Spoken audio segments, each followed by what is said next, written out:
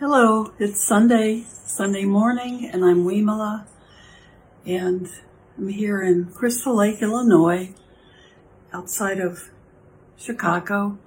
And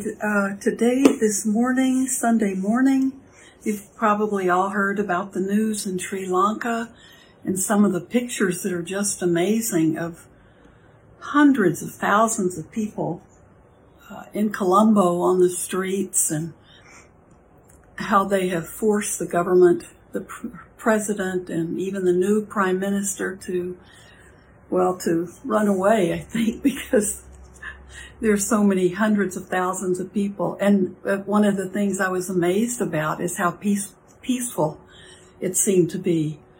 Thank goodness. So the economy's bad, the situation is dire, quite serious, and it looks like somebody's popped that balloon. So things will happen.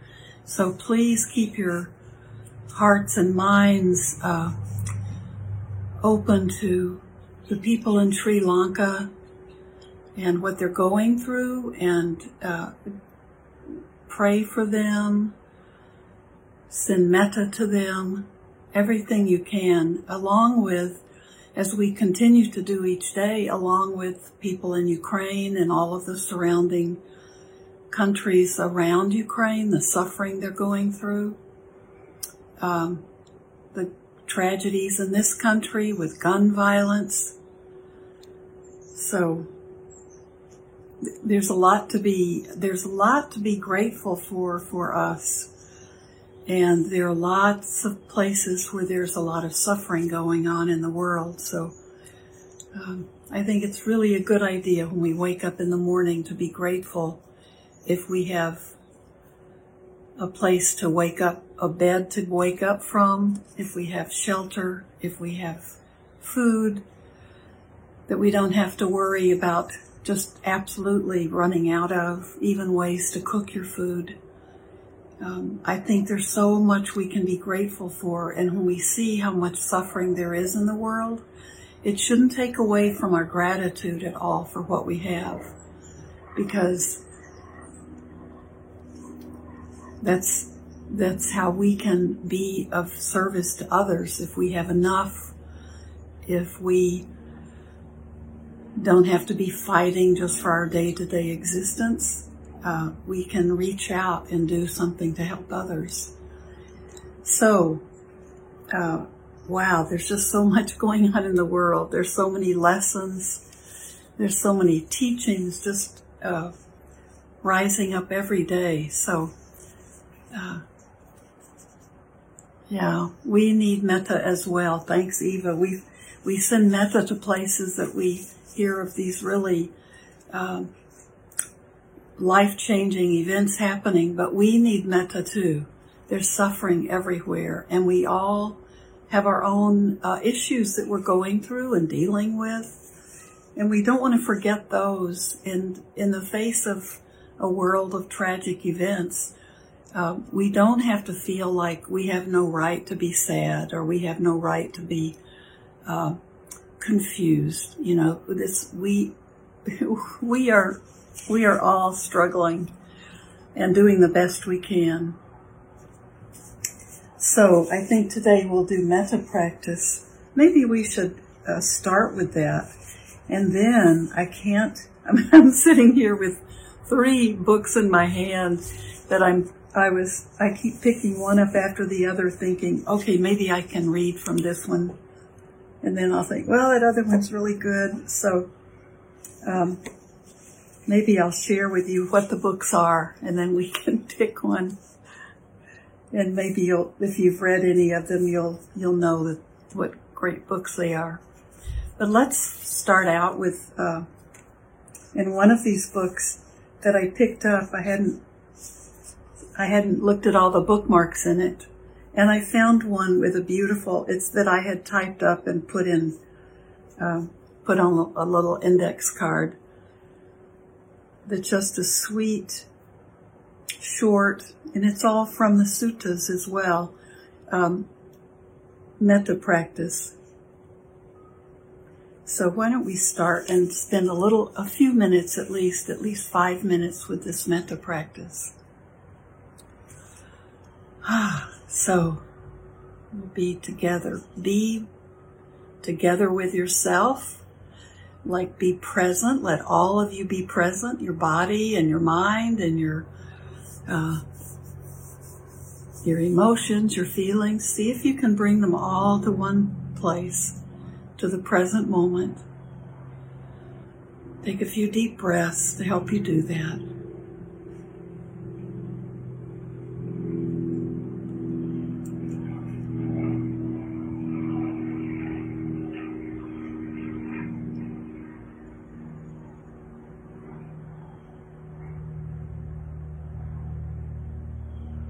Now just be aware of the body breathing, just your normal everyday breathing.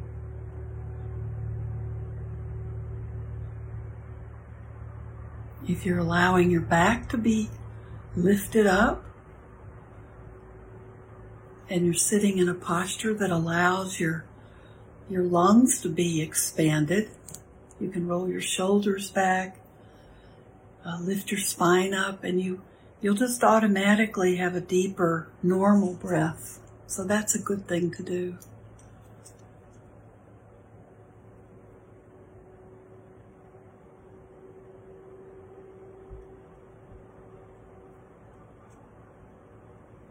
Be aware of how one breath is different from the next.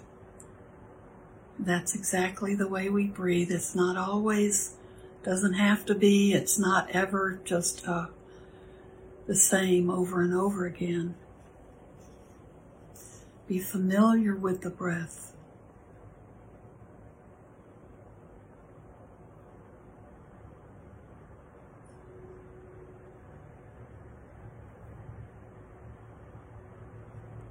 Your eyes can be open or closed.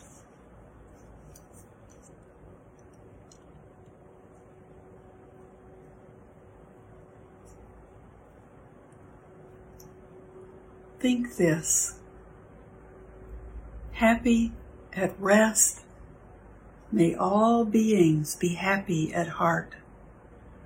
Whatever beings there may be, weak or strong, without exception, long, large, middling, short, subtle, gross, seen and unseen, living near and far away, born or seeking birth, may all beings be happy at heart.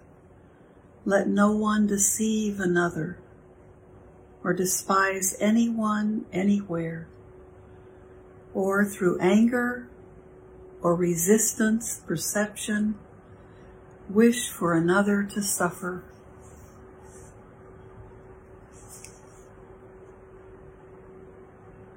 Let's just sit with those words.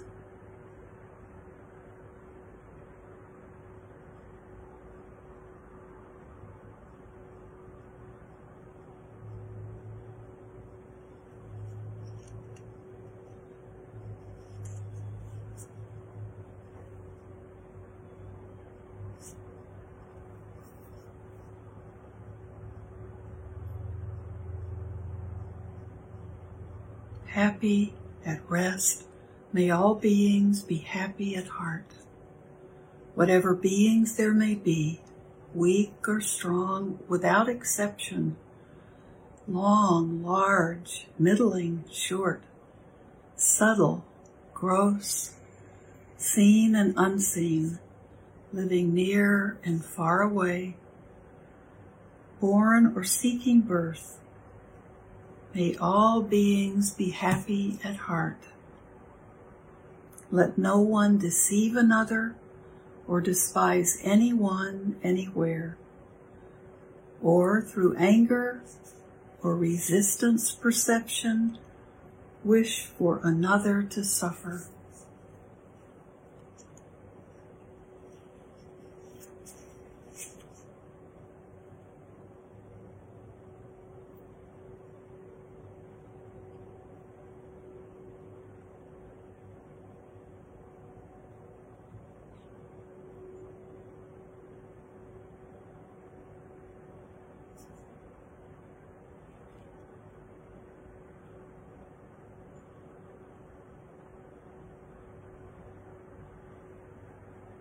So we'll end that short meditation.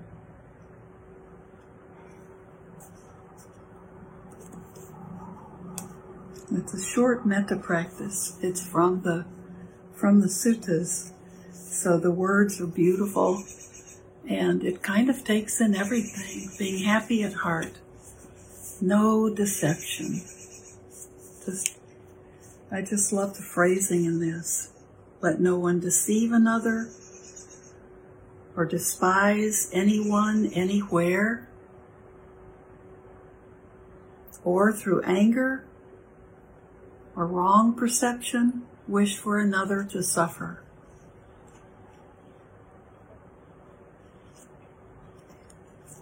So, in a world the way we have so many extremes that we become so caught up in our own viewpoint that we immediately, when we get really stuck in our own viewpoint, it means we create enemies, even if it's just in our own mind, of others with a different viewpoint.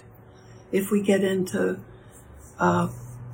arguing with others, or trying to change people's minds, or trying to push our agenda on others, and it creates resistance and bad feelings on the other's part, which then come back to us. And all we're doing when we get caught up in this world of samsara that way is just to create more pain, more suffering, which then makes people really, sink in. They really dig into their position. And if we win our point this time, they're going to work even harder to take it away from us and make their point again in some other issue, particularly politics. So fighting, arguing, and that's when I think this phrase, let no one deceive another or despise anyone anywhere, or wish for another to suffer. So a lot of times that's how we become when we feel wronged, or when we feel we're right and others are wrong. We become so resistant, we create this battle that we're in. You were mean to me, so I'm going to be meaner to you when I'm victorious next time. I'm losing now, but I'll win harder the next time. So we have to always be aware of that. We're always creating these negative situations in the world. The game just gets raised to higher stakes. We see that in politics. We see that in relationships. So, let's see. I'll show you the books I wanted to read from. I won't. There's so many. These are just 3 of the ones that were kind of top of my immediate list. One is reading from Tara Brach's newest book called Trusting the Gold. It's a smaller book, and it's a beautiful book because there's some beautiful, just very, very simple, more brushes of color almost, watercolors in the book, and they're short essays of hers. And it's the way it's, at first I wasn't having great expectations of this book, that maybe it would just be, new stuff recycled, but it's actually a wonderful book.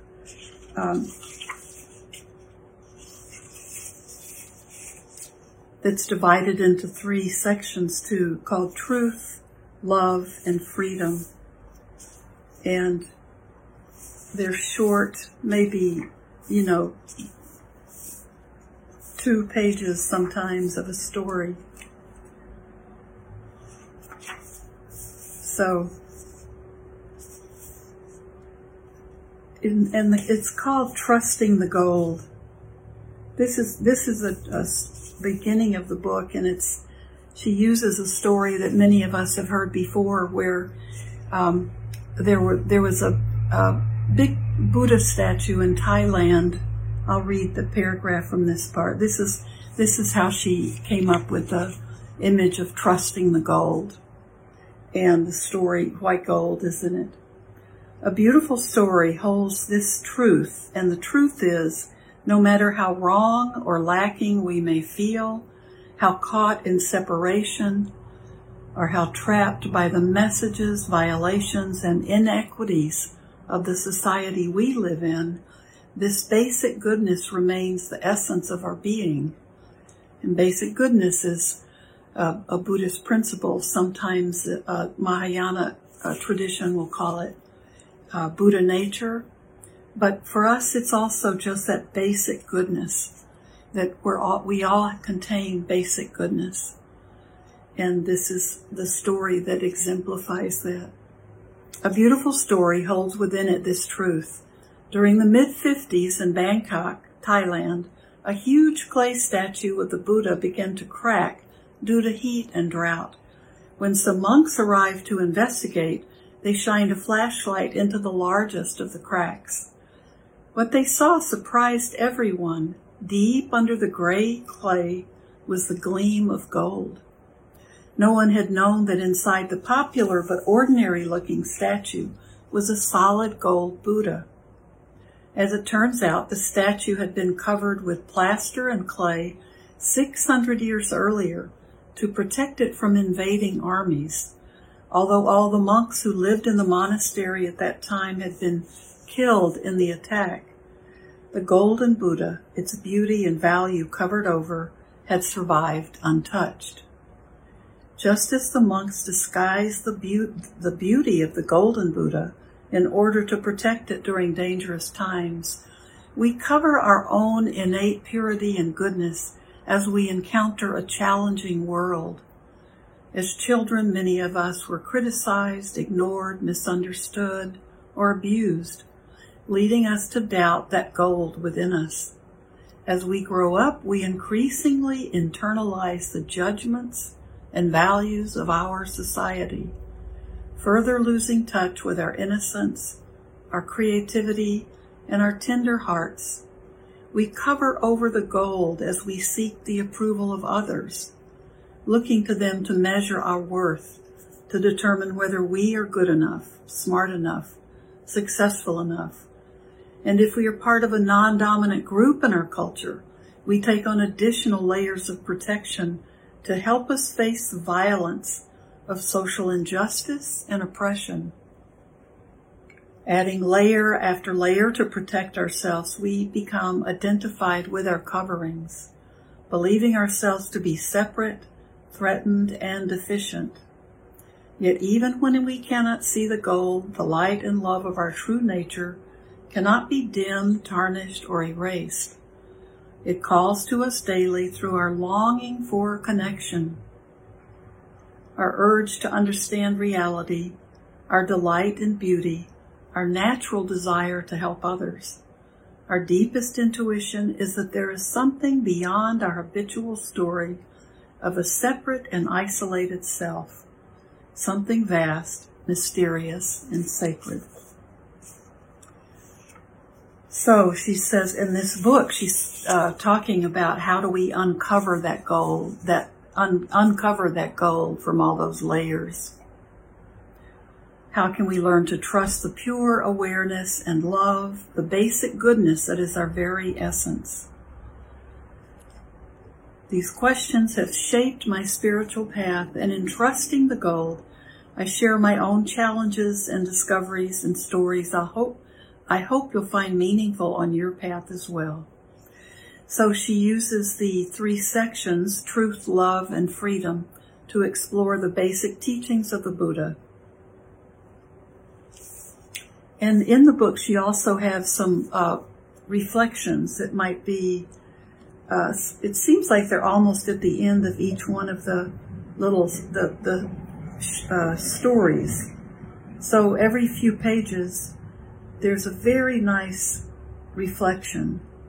Some of them, the shorter ones, don't have them, but many of them have a brief reflection, or kind of some can be actually, would be good to read a little section and read the reflection, and then sit with it.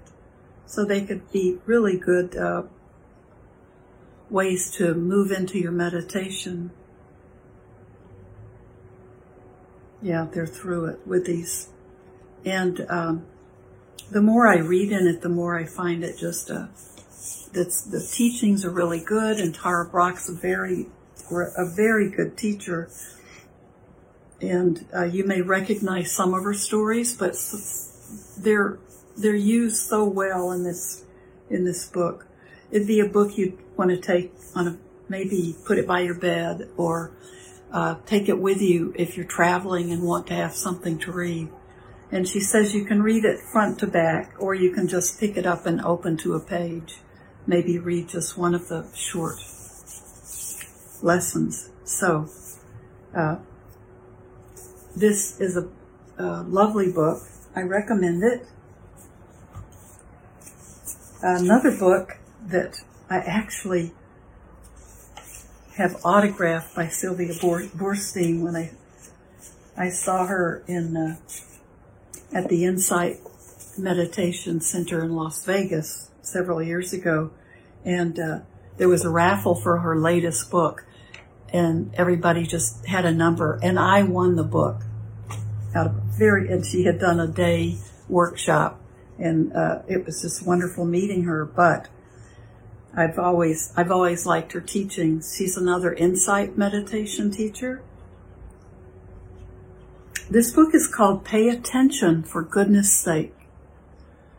Practicing the Perfections of the Heart, the Buddhist Path of Kindness. Anne Lamott comments, a beautiful, funny, wise book full of understanding, gentle direction, brilliance, and heart.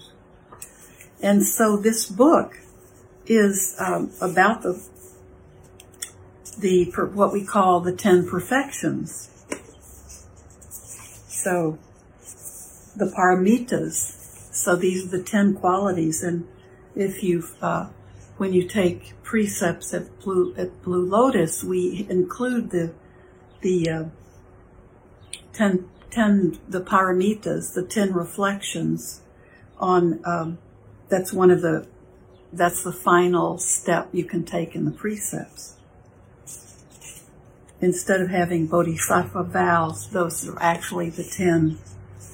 So these are very important teachings in our tradition and in all Buddhist teachings.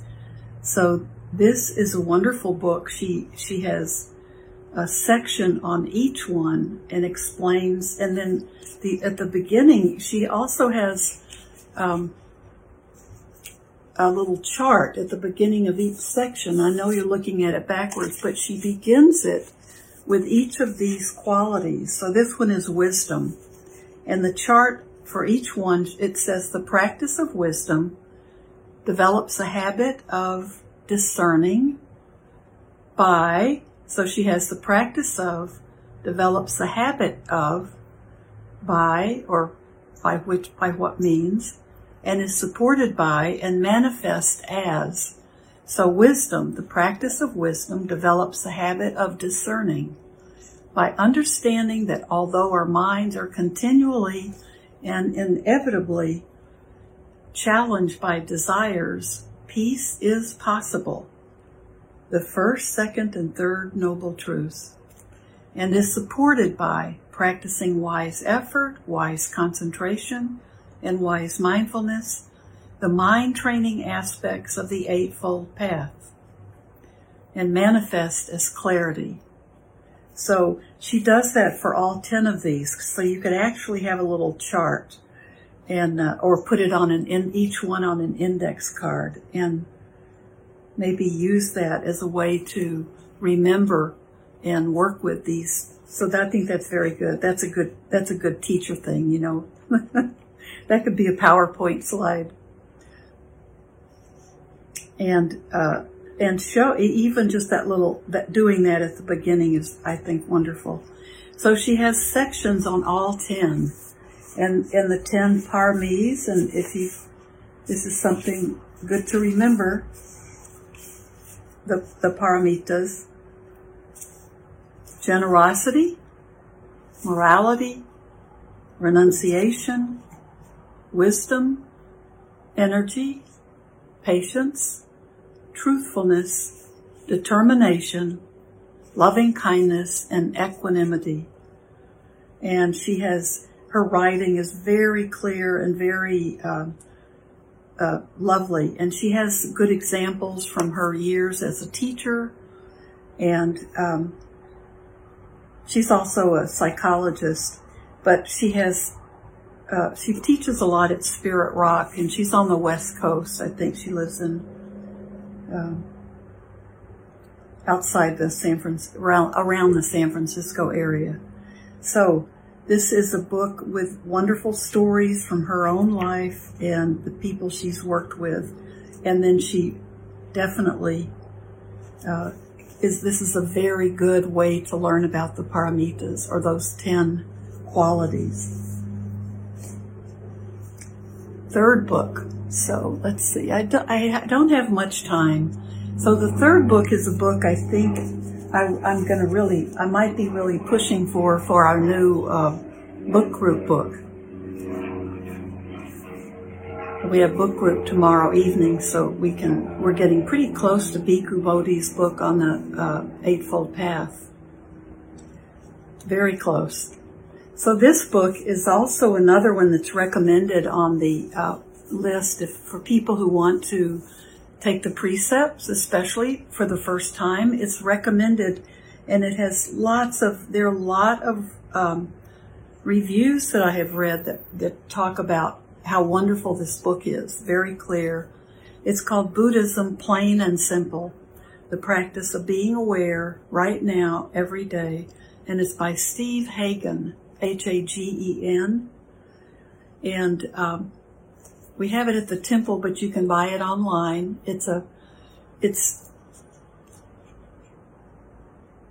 I'll admit, I have not read this book, but I started reading so many beautiful comments by other people and reviews about it that I thought, wait, I think I need to so I've picked it up and looked at different things, and I'm excited about reading this book because I think he explains things intelligently and clearly, and you don't have to know Pali to read this book. And I know for a lot of people, just having to feel like they have to pronounce the Pali words, and they have to have such a strong background before they can even read a book.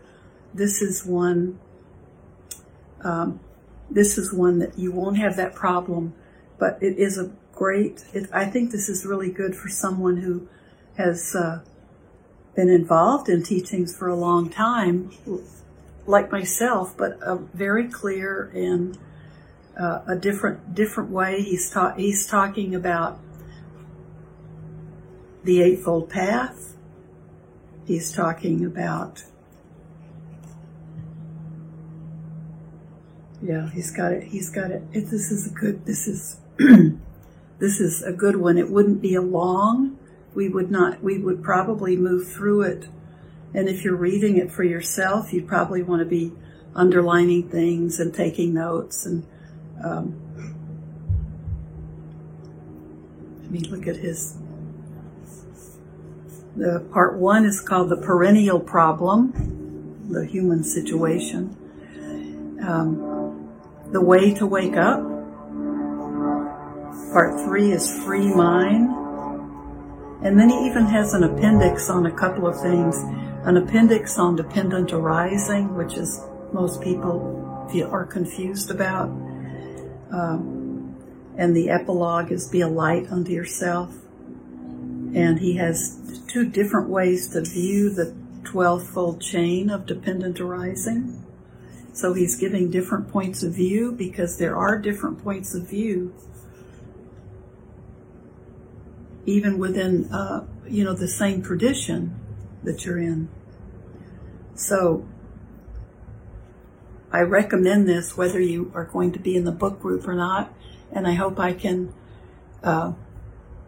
get votes for us reading this in the book group. So there's one, this is the clearest. Here's one thing on the cover that's a recommendation for it. This is the clearest and most precise exposition of Buddhism I have ever read. If you're looking for enlightenment rather than just scholarly knowledge, you'd better read that. By Robert Pirsig, author of Zen and the Art of Motorcycle Maintenance, which was a huge book back when it was published. There weren't many books about any kind of Buddhism by Westerners.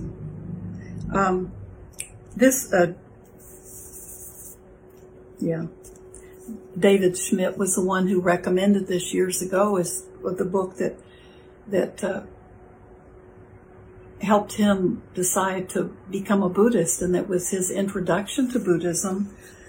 And he recommended it, and we put it on the list of books to read for people in the taking precepts. So that looks like a great book. So those are 3 books, and maybe I should read. I think our time is up, so I'm not going to read anything from Buddhism Plain and Simple.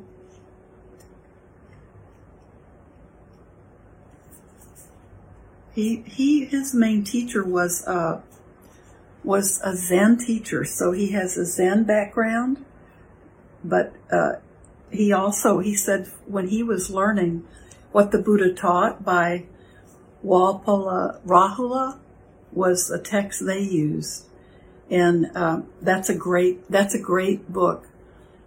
And he said it's a wonderful little book. It's little, but it's very dense. It's a wonderful little book that I still regard as an excellent supplement to Buddhism Plain and Simple, but it wasn't exactly what people most needed. So that was what when he started a Zen center and felt like he didn't know how to teach, but his teacher had died. He wanted to find a book that represented simply and in plain English what the Buddha taught. Since nothing like that was available at the time, I wrote it myself, the one you're holding now. Yeah, the book, What the Buddha Taught, is an excellent book as well. But this is a book I think he did exactly what he set out to do, was to write it in English that isn't dumbed down at all, and it's not. It's very clear and deliberate, and it's very spot on. So, another great book. So that's us for today. But we can also share merit. We didn't do that after our meditation because I wanted to do it at the end of our time together. So, may everything we do and say and think today be done not only for our own benefit, but for the benefit of all living beings. We want to be a refuge for ourselves, and by doing these things, by our kindness, by never harming another being,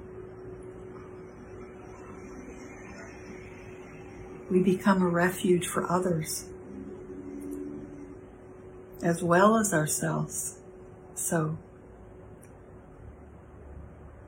have a beautiful day or evening wherever you are. And there's a Dhammapada class coming up at 11 that Bhante Bhatia is doing on Zoom.